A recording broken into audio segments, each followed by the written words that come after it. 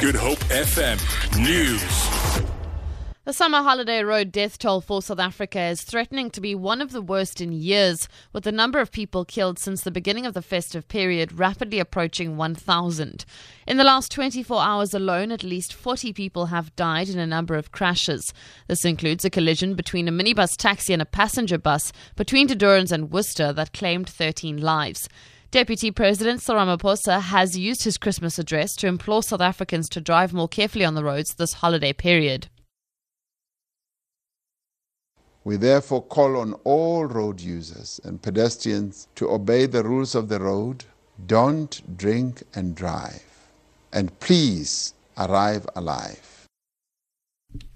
The police, together with the Asset Forfeiture Unit and the Director of Public Prosecution, have seized assets to the value of 1.7 million rand from a well-known Mitchells Plain gang leader.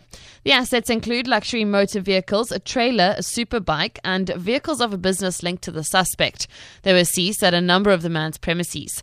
This follows an investigation that began in December 2014 when police confiscated a large quantity of illegal drugs and cash in Lentegeur. The suspect is due to appear in the Khayelitsha Priority Court on the 24th of January on 239 charges, including drug dealing and money laundering. Cape Town Anglican Archbishop Thabo Makgopa says South African communities are still yearning for hope and courage of leaders to stand up and speak the truth to power. Makgopa was addressing hundreds of congregants during the annual midnight mass at the St. George's Cathedral. He also says the churches will ignore President Jacob Zuma's call on religious leaders not to get involved in politics.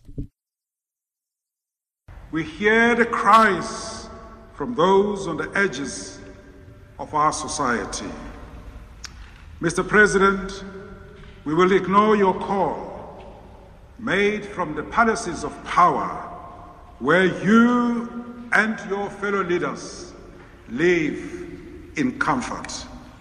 We will lament and ask God, where are you, God, when your people are marginalized and excluded? We will continue to wage the new struggle, the struggle for equality of opportunity, for equality of outcome, and to end economic inequities.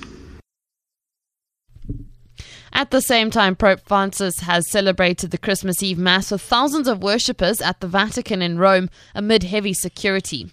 Those inside the St. Peter's Basilica had to pass through metal detectors, while vans and trucks were banned from the center of Rome. Pope Francis, the head of the Roman Catholic Church, denounced the suffering of children. Let us allow ourselves to be challenged by the children of today's world, who are not lying in a cot, caressed with the affection of a mother and father, but rather suffer the squalid mangers that devour dignity, hiding underground to escape bombardment on the pavements of a large city, at the bottom of a boat overladen with immigrants. Let us allow ourselves to be challenged by the children who are not allowed to be born, by those who cry because no one satiates their hunger. For Good Hope FM News, I'm Vicky McCallum.